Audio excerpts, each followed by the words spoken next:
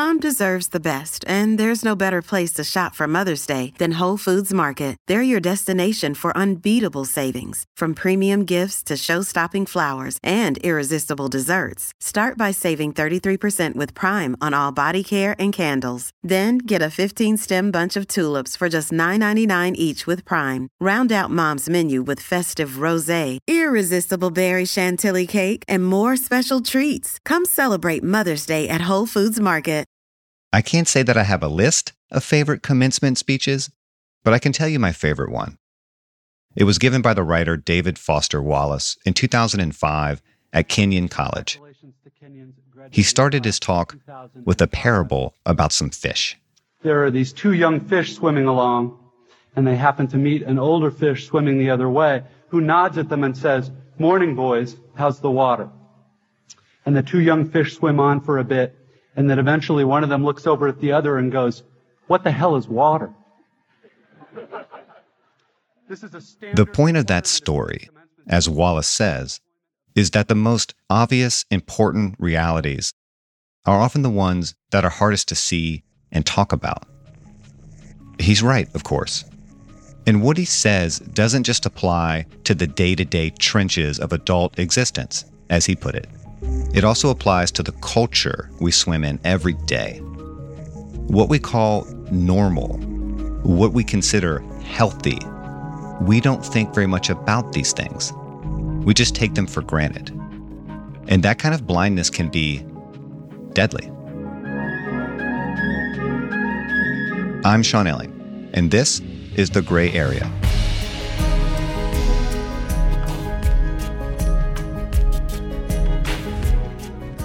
My guest today is Dr. Gabor Mate. He's a celebrated speaker and the author of several best-selling books on addiction, stress, and childhood development. His newest book, which he wrote with his son, Daniel Mate, is called The Myth of Normal. I'm just going to be honest and say this is one of the best books I've read in a long time. And the reason is somewhat personal. I've had a rough few months, health-wise. Nothing too serious, I'm not dying, but it's been challenging. This book gave me a language for thinking about some deeper things that might be wrong. And I suspect, I hope, it'll give many others the same thing.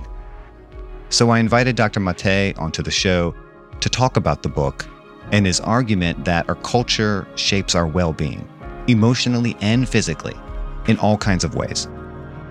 And if we want to think seriously about what it means to be healthy, we have to think about more than just our physical bodies.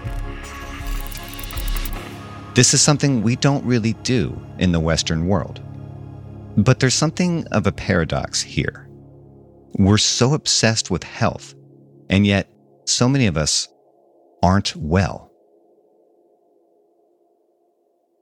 Well, the obsession with health reflects the lack of it. The analogy that we use in introduction is the very word culture itself is the template or the brew in which we grow or develop, thrive or suffer. In a laboratory, when you grow microorganisms, you're culturing them in a brew or a broth. If they're thriving, it's a healthy broth. If they're dying or getting sick in large numbers, it's a toxic culture. And what I'm saying about our culture for human beings is we live in a culture. We are also biological organisms. In fact, we're biological organisms whose biology is very much affected by our emotions, our psychology, our relationships, and our social setting. And therefore, if in those relationships, in our social setting, a lot of us are suffering, it's because we're living in a toxic culture. How do you think about this mind-body connection as it relates to physical health? I mean, what's the right way to think about the link between something like stress and chronic disease, for instance? It's both complex and simple. The simple way to put it is that there's no mind-body connection. Because to speak about connection means two separate things are connected.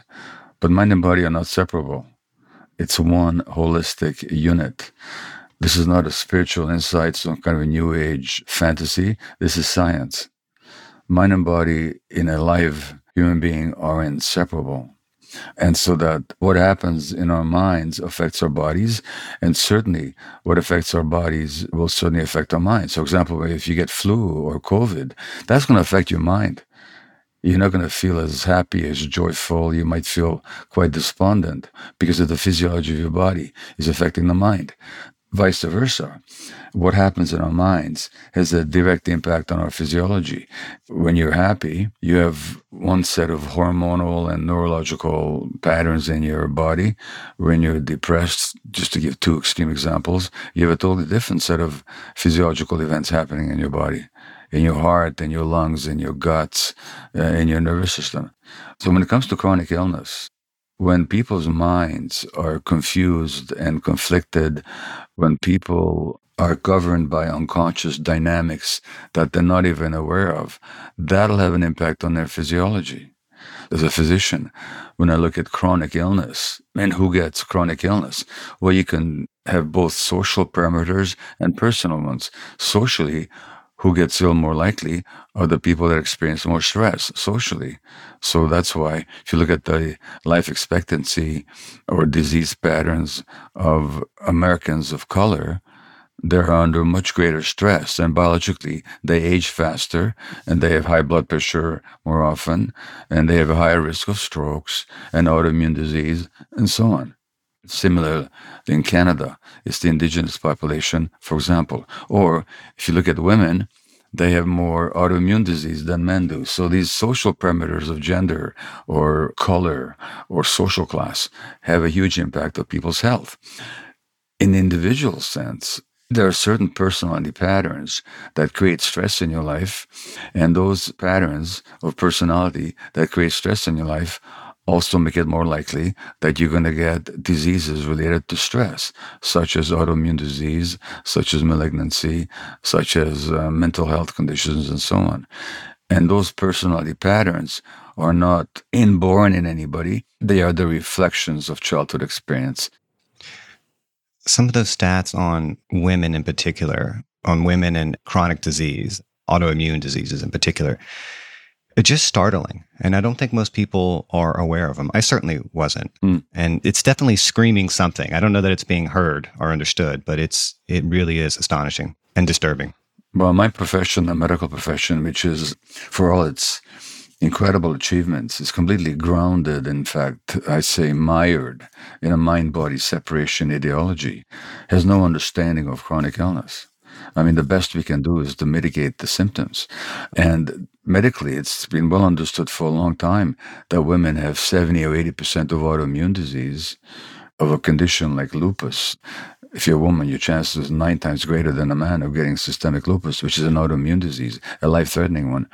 But the medical profession, precisely because it separates the mind from body, has got no explanation for it. But actually, if you understand the documented relationship between stress and autoimmune disease, why is it that women, and specifically women of color, are at much higher risk for autoimmune disease? It's because they're under much greater stress. Now, specifically, the stress that women are under is that the New York Times article put it during COVID, their society is shock absorbers. They soak up, they absorb the stresses of their families and also of their men very often. And so that in a relationship, very often it's the woman who is the emotional glue, who provides the emotional connective tissue. Well, it so happens that autoimmune diseases are diseases of connective tissue. So if women function as the social connective tissue, then in a toxic culture, they're also going to have more connective tissue diseases that affect their joints, their ligaments, their skin, the connective tissue in their bodies. And for people who aren't familiar with the literature or the stats, I think it may help to say a bit about what physical and psychological ailments are on the rise. I mean, you talk about depression and suicide and young people skyrocketing. In Canada, depression and anxiety are the fastest growing diagnoses. Yeah. Something I didn't know. Over 20% of adults in the U.S. suffered an episode of mental illness in 2019. And that's before the pandemic. Yes. And within the last 6 months, there were agonized articles in both New Yorker magazine and New York Times about the rising rate of childhood suicides, which in the view of the writers and the so-called experts that they consulted, is a big mystery. But if I look at the nature of this culture and what it does to children, to me, it's no mystery whatsoever. In fact, it's what one would predict given today's circumstances. So, yeah, all these statistics are quite shocking. Look at the number of overdoses in the United States last year. Over 100,000 people died of opiate overdoses, of drug overdoses.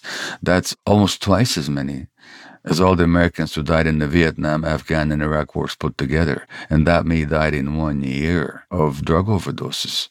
Well, either we throw our hands up and we say, well, it's just an accident, it's some kind of a misfortune of fate, or if we hew to the medical misbelief that addictions represent genetic brain diseases, in which case, why is it rising so much? Because genes don't change in a population in a few years. Or we understand that there's something about the circumstances of this culture that drive people to despair and suicide and drug use. Then now we can understand. But then we'd have to look at what conditions are driving that. I think we tend to see these sorts of things as expressions of individual maladies. That's right. When they're often manifestations of social pathologies, which is why I'm pretty damn sick of some of these facile attacks on millennials and younger people. Yeah. As though they're responsible for the culture into which they're thrown. Yeah. Yeah. It's bullshit. And it's not actually trying to understand the problem. It's just throwing darts for the sake of throwing darts. Apart from how galling it is from the ethical point of view, it's also completely unscientific. Yeah. Because human beings, like any other creature, can't be understood outside the context of their environment. To look at animals in a zoo and trying to understand the nature of animals by how they behave in a zoo tells you nothing about how they thrive in a natural environment that actually supports them. And it's the same with human beings. You're not thinking of culture as just this web of beliefs or practices or rituals. You're thinking of it in the biological, ecological sense as this thing out of which a form of life grows. And we're such conditioned creatures, our culture, our environment. We're so embedded, we don't even recognize all the ways it shapes us, but it does. Absolutely. And what culture mostly is a set of relationships. What do you mean? Well, how do we relate to our families? How we relate to other people? How we relate to our work? How we relate to our politics? And fundamentally, how human beings relate to each other. So, for example, in an indigenous culture, in most small indigenous cultures, relationships are far more communal and equal. In our society, we are told to understand that as human beings, we're by nature competitive, individualistic, greedy, and grasping and aggressive. Well, that reflects relationships in a market-driven, elite-controlled, consumerist society, but says nothing about the nature of human beings. And yet that way of living creates a set of relationships where people feel manipulated, they feel distrustful, they are uncertain, they never know where the next economic blow is going to come from, they don't trust each other. The rise of mistrust on all sides in this culture has been very evident, especially since COVID, but it's been happening for a long time. Yeah. I think we're so buried under the debris of our culture and its vices and values that we scarcely know what's underneath it. We sort of become the culture in a strange way. And if the culture is disconnected and disordered, then so are we. How could we not be? Well, the culture is going to shape the views and behaviors and both conscious and unconscious values of its members. And like you're saying, if you think about how we evolved in these small tribes and actual communities and close contact with other people, this is how we live for most of our history. Our brains are wired under these conditions, and life today is so deeply unnatural by comparison. And so it just stands to reason that really deep human needs aren't being met. No. How are they going to be met when the highest value is profit? As soon as that's the highest value, and the people who are most successful and most powerful are the ones who make the greatest profit. And they are also, in many ways, the most admired ones. But when those are the highest values, and these are the people that get the highest accolades and are the trendsetters, what do we expect? Those employees have human needs. Those human needs include a sense of agency, a sense of meaning and purpose, a sense of belonging. They need rest. They need respect. And when they're treated like that, all that's taken away from them. those things just aren't relevant metrics, right? I mean, you don't shy away from this. It's not so much about capitalist economic structures, but I guess partly it is. It's really about capitalist ideology, consumerism. These things, they feed our pathologies and produce very twisted and impoverished conceptions of happiness and health. And it's part of why you get this obsession with status and competition and attractiveness, and these things don't point us in a truly stable direction. It's very superficial and very illusory.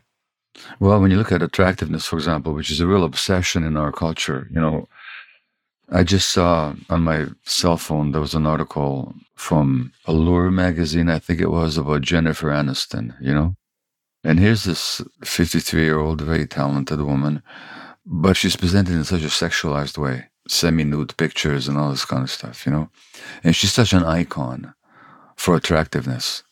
Now, what is the obsession with attractiveness? As children, we all need attention. Positive, unconditional attention is one of the essential, non-negotiable needs of young children. Just as we have physical needs for nourishment and shelter, we also have emotional needs. One of them is attention for healthy development. Now, if we don't get the attention that we need as children, just for who we are, just for existing, then we can be consumed by attracting attention. And how do we attract attention? Well, one way is to be physically attractive. So there's this incredible obsession with physical attractiveness in this culture, where people are Botoxing themselves to be attractive and to pretend that they're younger than they are. Or we attract attention by whatever's available to us, so our smarts or our wit or our humor. I mean, look at the biographies of famous comedians like Robin Williams or Gilda Radner. You know how their humor got going? That was the way of getting their mother's attention, because the personality patterns that they had to adopt as children, they didn't have their needs met, made them very successful, but they also contributed to their pathology later on. But this attracting attention by whatever we've got, it's this whole TikTok culture, the whole culture of Facebook, it's all about attracting attention. Pay attention to me. Why are we so driven? Because as children, we didn't get the attention that we needed.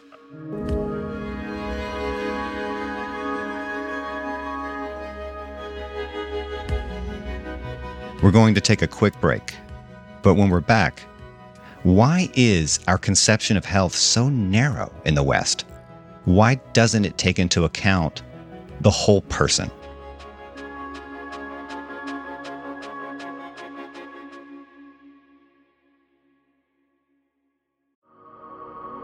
Support for the Gray Area comes from Mint Mobile. When you hear secret sauce, maybe you think of the mysterious ingredient in your favorite burger. Or perhaps it's your grandmother's terrifying meatloaf, which somehow seemed to secrete sauce. But from now on, when you hear secret sauce, I want you to think about Mint Mobile. Their secret is that they only sell wireless service online. That means they can cut the cost of retail stores and pass those savings directly to you. By switching to Mint Mobile, you can get 3 months of premium wireless service for $15 a month. To get this new customer offer and your new 3-month unlimited wireless plan for just $15 a month, you can go to mintmobile.com/gray area. That's mintmobile.com/gray area. You can cut your wireless bill to $15 a month at mintmobile.com/gray area. $45 upfront payment required, equivalent to $15 a month. New customers on first 3-month plan only. Speed slower above 40 gigabytes on unlimited plan. Additional taxes, fees, and restrictions apply. See Mint Mobile for details.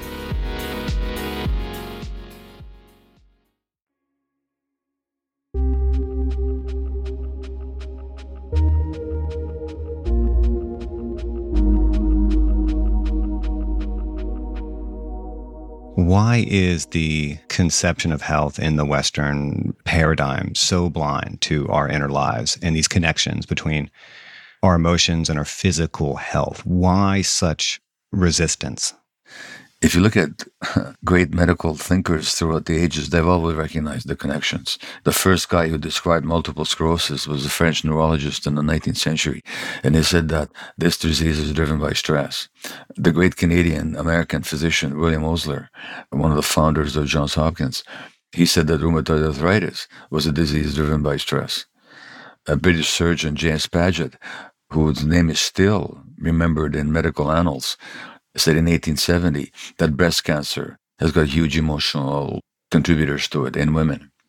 So on the one hand, there's these great pioneers who've recognized it, the mind-body unity, and we have, since their days, we've had decades and decades and multiple thousands of research papers showing the relationship between mind and body. And yet in the Western world, going back to ancient Greek times, Socrates criticized the doctors of his day by saying, the problem with the doctors of today is that they separate the mind from the body. So this mind-body separation is an endemic in Western culture since long before our time. Since the rise of industrial capitalism and the amazing achievements of left brain science, which are really astonishing, but we're almost a victim of our own success because we've had such successes looking just at the body and the physiological aspect of things that it gives an even less incentive to look at the mind connection or the mind unity. And then you look at who goes to medical school. It's a lot of really stressed, often traumatized people who training often traumatizes them. So they haven't looked at their own trauma. How they can look at their patients? And then finally, not exhaustively, but finally for this discussion, who funds medical research? People who have an opportunity to profit off the research. Who are those? Pharmaceutical companies.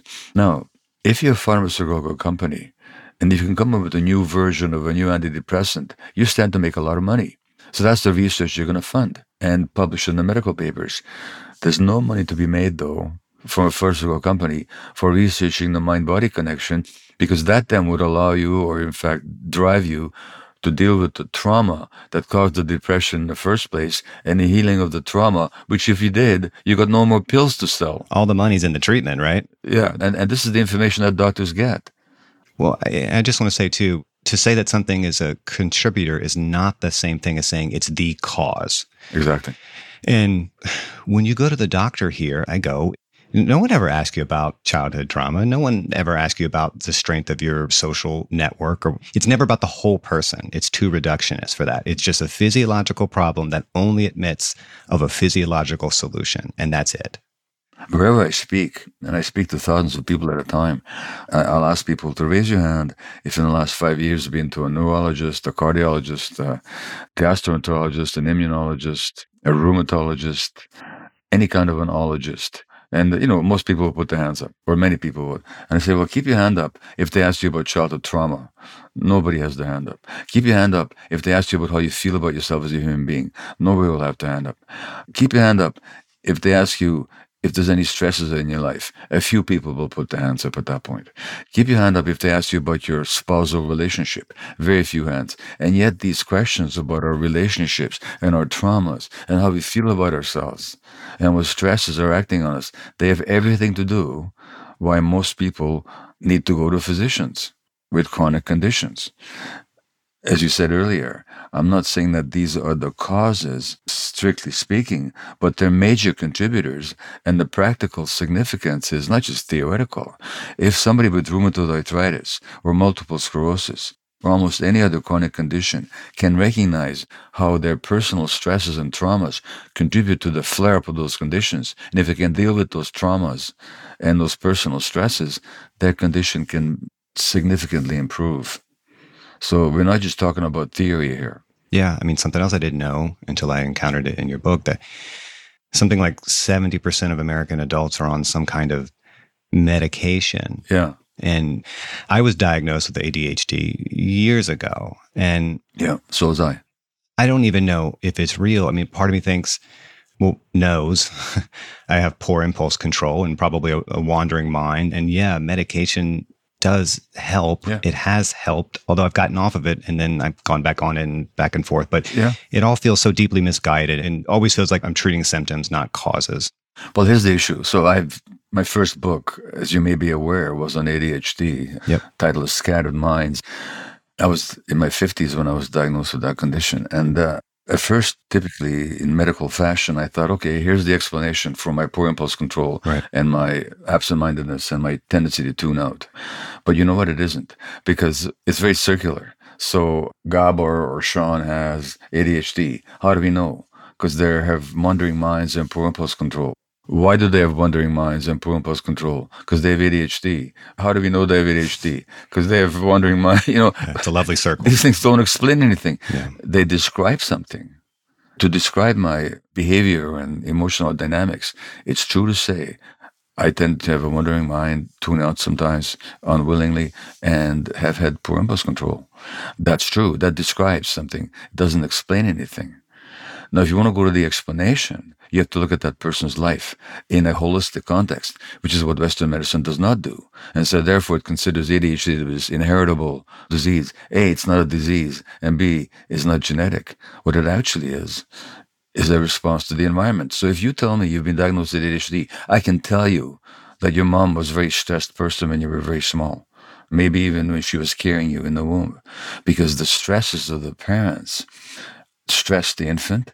And how does an infant deal with stress? Well, if you and I were stressed as adults, ideally, we'd have the agency and the capacity to either change the situation or to leave it.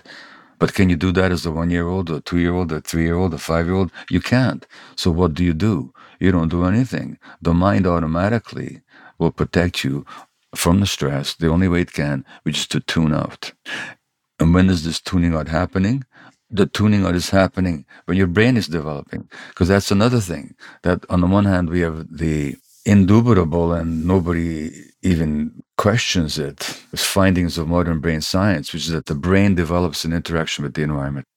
So that the physiology of the brain, the capacity of the circuitry to have the right chemicals and the right connections develop under the impact of the environment, begin in uterus. So mothers who are stressed or depressed during pregnancy, they're more likely to have kids with ADHD because that affects the child's brain development already in the womb. What I'm saying is that ADHD, as most other mental health conditions, begins as actually a coping mechanism. The tuning out is a coping mechanism when the brain is developing, but then the brain gets wired in that tuning out mode.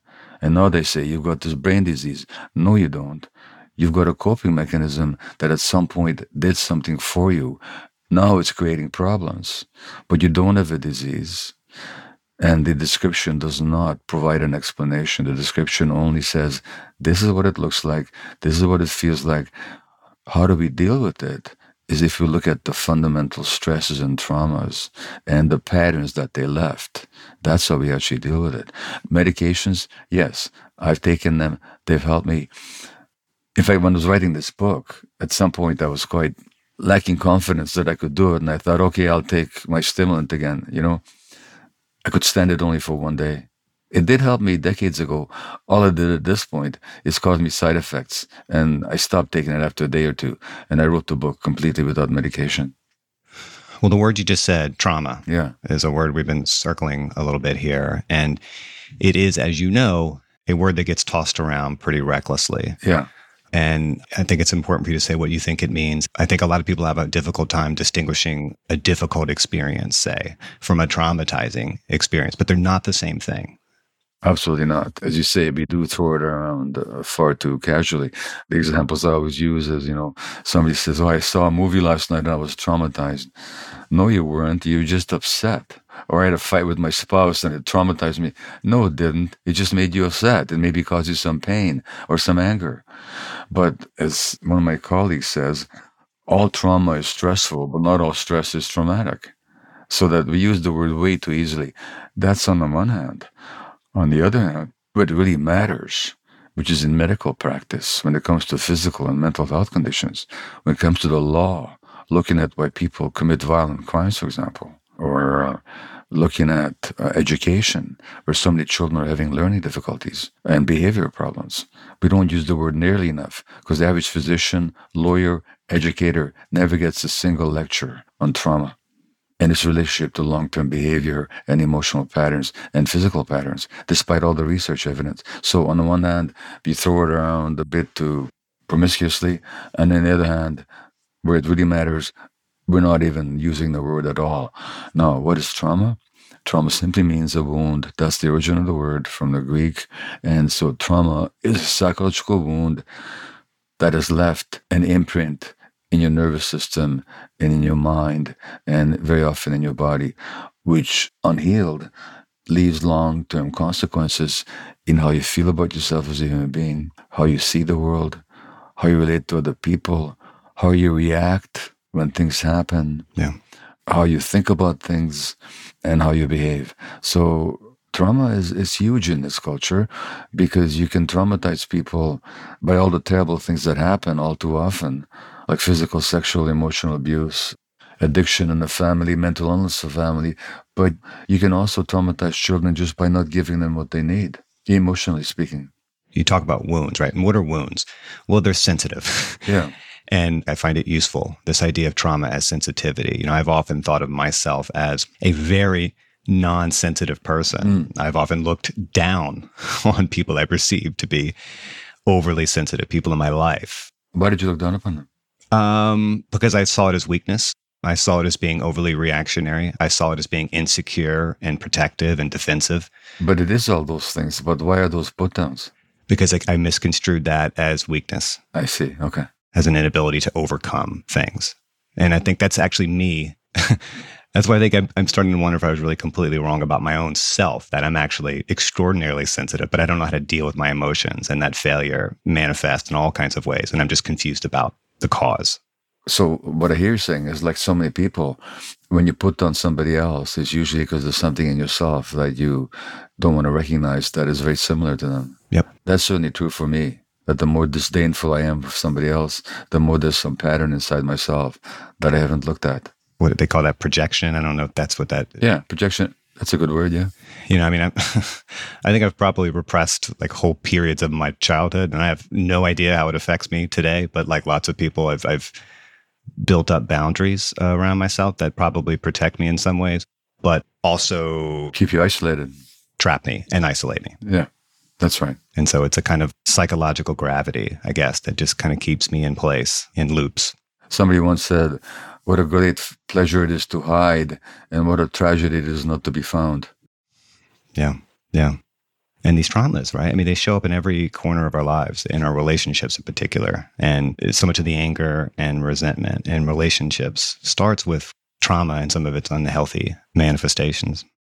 You know, as you know, the first chapter of the book opens with how I show up in my relationship with my wife, and I react to a very trivial stimulus as if I was a wounded infant, because in fact I was a wounded infant and I hadn't healed that wound yet when this event happened. We talk about triggers. To me, is an interesting word because you keep blaming people for triggering you. Not you personally, but I mean in general. We blame people for triggering us. But then I say to people, well, okay, triggered. What does that mean? What's a trigger? A trigger is a very small part of a mechanism. What there has to be there is ammunition and a huge explosive charge for that trigger to work. So if I get triggered, who's carrying the explosive? I'm the one who's carrying the explosive charge. Yeah. Now I could focus on a little trigger that you instigated, or I can look at what is the explosive charge that I'm carrying. And it's much more fruitful in the vast majority of cases to ask what is my own reaction all about than to blame the other person for triggering that reaction.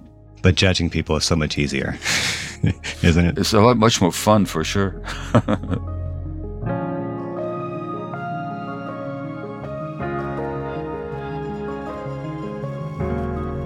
Could psychedelics be a powerful therapeutic tool? I'll ask Dr. Mate after one last short break.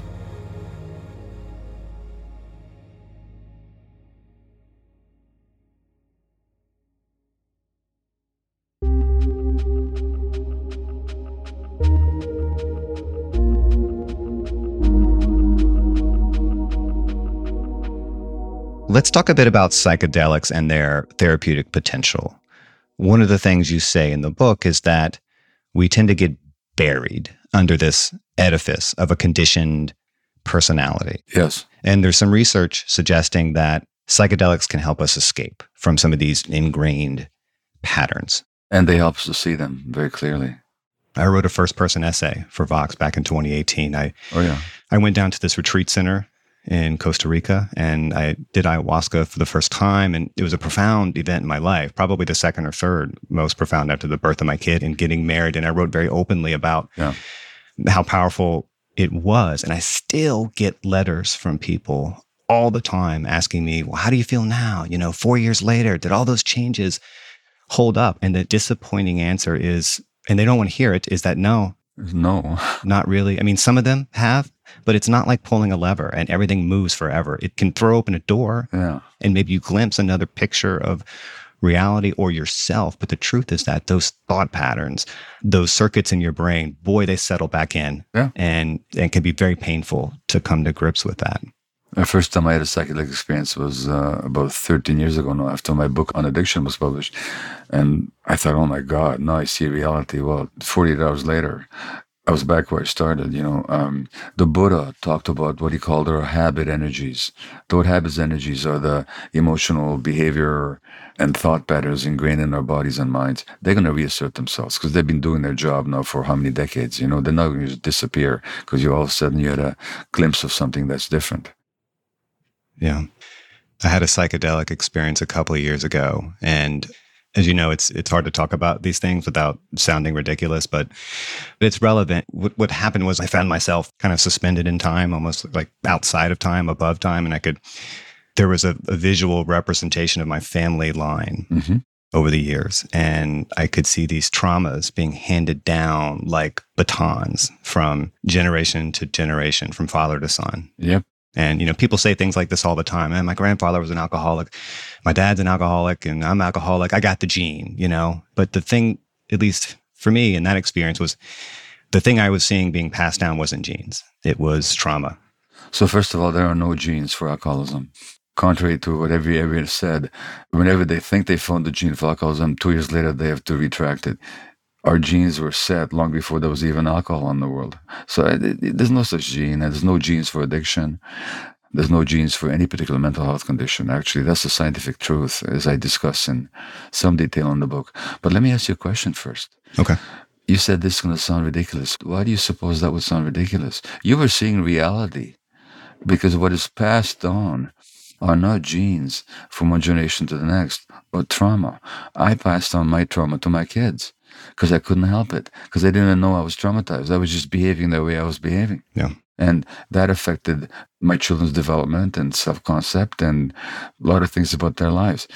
I wonder why you would even apply the word ridiculous to that particular insight or vision.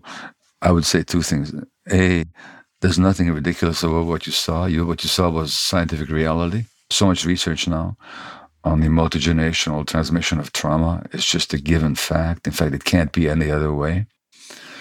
And your fear of being judged is still an imprint of your own trauma from your own childhood. This is how these traumatic imprints lead us to invalidate our own experience. Because here you are having seen a vision of reality, maybe in an unconventional way, but the mind works in multiple ways. And then yet some voice comes in and says, oh, this is ridiculous. Oh, no, it isn't. It's actually the truth, what you saw. I think that's probably one of my biggest fears at the moment, that I may be passing down some of these same traumas to my own 3-year-old son. And simply even being aware of that, even being on guard against it, may not be sufficient to stop it. Well, so look, when parents say such things to me, I say, if you're worried about screwing up your kids, don't worry about it. Of course you are, Good. But good to know. But it's relative, isn't it? So let me ask you this question. Sure. Your child is 3 years old now, you said? 3.5, yeah. How old were you when your parents began to reflect on their own traumas? God, I don't even know.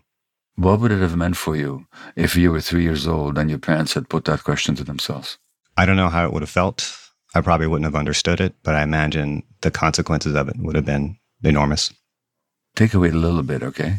Just take away the qualification. Okay. That's the gift you're already giving to your child, a gift that you never got.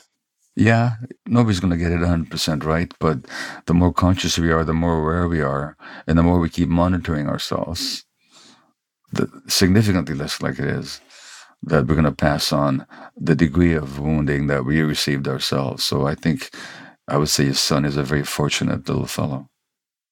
This book and preparing for this conversation has got me thinking much more about parenting than I expected. And again, part of what you're always talking about as it relates to these things is the importance of having the freedom to experience all of your emotions. And I heard you saying recently how we're sort of taught in this culture in a very backwards way how to raise our kids. And you were talking about Jordan Peterson. someone I know sent me a video of him actually giving that specific advice about when you have an angry toddler, to put them aside, go sit them in a corner somewhere and tell them you can come back and join the family when you're normal. When you're normal. Yeah. And trust me, I am not in the business of taking advice from Jordan Peterson, but I was desperate because we were having a really difficult time with a 2.5-year-old who we were having a hard time. Yeah. And I did it. I started doing that. Okay. And in a way, it did work in the immediate. Of course it did. And, so look, so first of all, I totally understand it. And when we're desperate, we're driven to desperate measures. Let me ask you a question. When you were doing that to your son, how did your heart feel? If I'm being honest, probably in the immediate moment, I don't know that my heart felt anything, but my body felt relief because there was a very stressful situation and I terminated it. Yeah. And that was it. Well, here's the thing. Here's what that does. See, a child does have brain circuits for all kinds of emotions. And this is not just according to me. This is according to a great neuroscientist, whom Peterson also quotes very selectively, by the way, who pointed out that we have brain circuits that we share with other animals. One of these brain circuits is for anger. Rage, that's a necessary emotion to protect ourselves. Animals will show rage when they're threatened, when their boundary is being violated. And one of the essential needs of human children, developmentally, is to be able to experience all their emotions. That's the first point. So when you do that to a child, you will get the behavior that you want, for sure. You're going to get compliance, and you're going to get relief from a tense situation. That's true. But let me give you an analogy. If you and I were in a room together, and if I wanted your compliance, if your compliance was my goal, I could easily get you to comply with me. Very easily. All I'd have to do is put out a gun and point it at your head. You'd be extremely compliant. And I would have achieved my immediate goal of compliance. What would I have done for our relationship? Killed it. Exactly. So the child has a need to belong and to be accepted by the parent. The child also has a need to be able to experience their emotions. I didn't say the child has a need to be allowed to behave in any way they want to. I said the child has a need to experience all their emotions. Now, essentially what you're saying to the child with that timeout technique is, you have a choice. You can have the relationship with me, my acceptance, my approval of you, my love for you, my presence, my unconditional regard for you. You can have that, or you can have your genuine emotions, but you can't have both. Now choose. So in the long term, we're training kids to get disconnected from their authentic emotions, which means that they lose themselves. That's the first thing. The second thing is, you're also teaching them that they're only acceptable under certain conditions. So they better become compliant and really worry about what other people think about them throughout their whole lives, rather than being true to themselves. Thirdly, you're destroying the trust in a relationship, because the child on a certain level knows that their survival depends on that relationship. Now, how to deal with those behaviors? Well, when do children behave that way? When they're very frustrated. Frustration is the engine of aggression. Why is the child frustrated? When do you get frustrated? When some need of yours is not met. So if a child who's continually frustrated and is throwing tantrums, you have to say, what's going on in this child's environment that this child is reacting to? Now, when he gets angry, you can't let him throw plates. You can't let him hit his sibling if there's a sibling. You can't do that. But you can validate his emotions. You pick him up and say, you're really angry with daddy right now.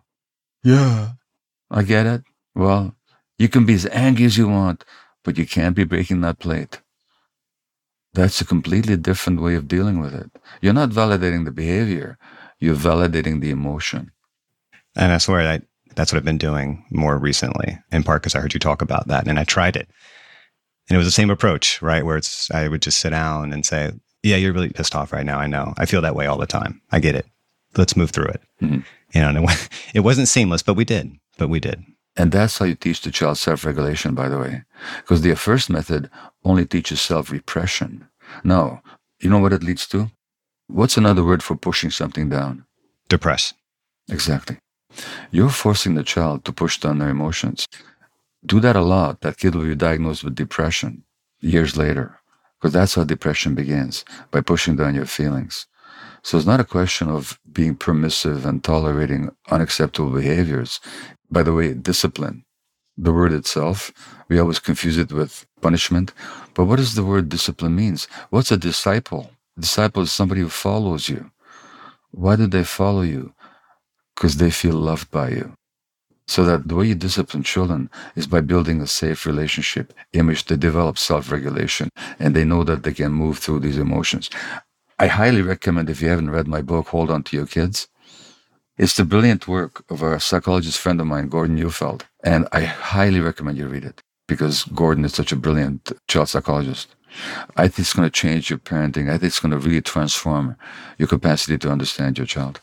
I hope so. It's the most important mission in my life at the moment. I get that. And by the way, let me ask you one more question. At the time that you're having this difficulty with your child, I'm not going to ask you for any details, but was there some stress happening in your life, in your wife's life, in your relationship, or anything like that? Yes, a lot. Okay, that's what the kid was reacting to. They're like little antennas in that way, aren't they? Oh yeah, they're hooked in. They're completely hooked in. Yeah. We talk about children acting out. Look at that word acting out. When I use the word acting out and you think of a child, what comes to your mind? What kind of behavior? Tantrums? Exactly. But let's look at the word in its actual meaning. What does it mean to act out? To act out means to portray in behavior something you haven't got the words to say in language. Children are acting out their emotional needs because they have no words for them. We can react to the behavior, or we can actually download with our superior insight and wisdom the emotional dynamics that the kid is actually acting out. And this whole culture, including Peterson, and not just him, but a whole lot of us psychologists and so-called parenting experts are all about how to deal with the behavior rather than what's underneath the behavior. What's the frustration that's driving the child? Your child's frustration was that he was living in a tense environment and his own needs weren't being met. That's what needs to be addressed. Yeah, I think that's right. And by the way, I'm not saying this critically. Yeah, no. I'm not taking it that way. As anybody who reads my books will know, I've made every mistake in the book as a parent. And when I say every mistake in the book, I mean every mistake in my own books. I've made them, and sometimes even after I wrote the books. So I'm in no position to criticize somebody else. I'm just pointing out what the reality is. Look, the reason I'm talking about these things with you is because I think there are a lot of people who are experiencing them themselves, trying to raise kids or trying to figure out their own freaking lives. Yeah. And caught up in their own thought loops and destructive patterns and trying to break out of them. And this is something I think is universal. And so I think it helps to just talk openly and honestly about it and hope that it's in service to someone listening.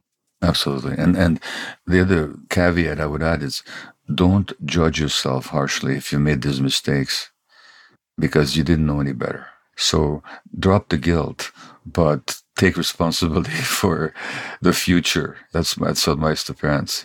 And I'm talking about a parent who's been through a lot of parental guilt, so I know what that feels like.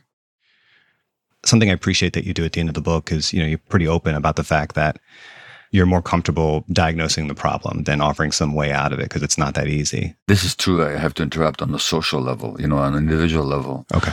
There's a lot of advice I do give in this book to people. I think there's a lot that people can do. How to change society. This is where I say I'm better at diagnosis than at prescription. So if you're someone listening to all this and you're maybe either overwhelmed or unclear about what to do about something like our culture that is so much bigger than the individual, what do you say to someone who understands all of this but feels embedded in a system they can't escape, in a culture they can't escape, who is trying to be in the world without being of the world? What do you recommend in terms of practices? Sure. So that's been an age-old question in human life is how can you be in the world without being of the world in the sense of taking on its values and prerogatives and demands and expectations. At the very end of the book, I quote the great psychologist Abraham Maslow, who actually looked at people who were self-actualized, who to themselves, they had a groundedness and a peace about them. And he found about these people that they weren't hostile to their society, but they also didn't accept their values automatically. They kept their own sense of who they were and what they would absorb and what they wouldn't, and what they would value and what they wouldn't. So that's what I call authenticity. So you can be authentic even in the midst of an inauthentic culture. And in this book, there are quite a few chapters guiding people towards my particular fashion, which is certainly not exclusive, towards authenticity, to regaining that self that we lost when we're traumatized in the first place. When you regain that authenticity, you're still in this culture, but you're no longer under its sway. It no longer pulls the strings that dominate your behaviors and your thought patterns and your emotions. Many practices can support that. Certainly, self-inquiry, I call it compassion inquiry. It's a method that I teach. Other healing modalities, such as internal family systems, such as neurosensory programming, somatic experiencing. So a whole lot of healing modalities out there guiding people back to themselves. But what doesn't help is simply dealing with the symptoms. So things like cognitive behavior therapy, I don't think much of. They can help with particular problems, but they don't transform anybody because they don't even understand trauma. Then there are spiritual practices, such as I think many of your listeners will be familiar with. Meditation, yoga, mantras, dancing, whirling. Then there's creativity, art, music, writing, poetry. In other words, self-expression, if you do that consciously, can be transformative. Then there's this little thing out there called nature, where things are still, when we haven't managed to screw it totally up, things are still in harmony. Things are what they are. They're still themselves. We can connect with that. Commitment to others in a conscious sense, not submitting to others, but a commitment to serving a community, making a difference on whatever scale you can. All of these practices are available to all of us. How to transform society as a whole, I think that has to begin with what I call disillusionment. And people often say, I got disillusioned, it's terrible. My response is, would you rather be illusioned or disillusioned? Would you rather have a view of the world that's unrealistic, or do you want to see things as they are? And one of the intentions behind this book was to show people, this is how things are. Let's get it. And then let's start thinking about how to make it different. Well, I was going to ask you as a final question, this is such a big, expansive book. What was the most important thing or message you wanted to communicate? But maybe it's that.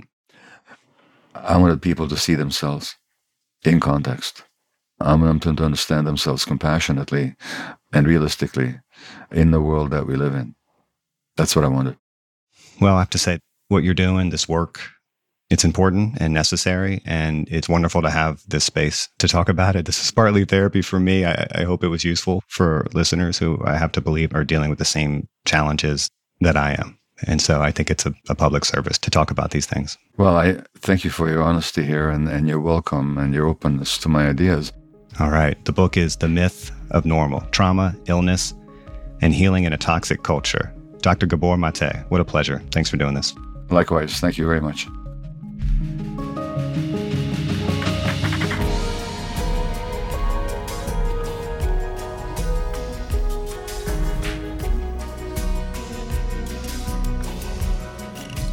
Eric Janikis is our producer. Amy Drozdowska is our editor. Patrick Boyd engineered this episode. Alex Overington wrote our theme music. And A.M. Hall is the boss.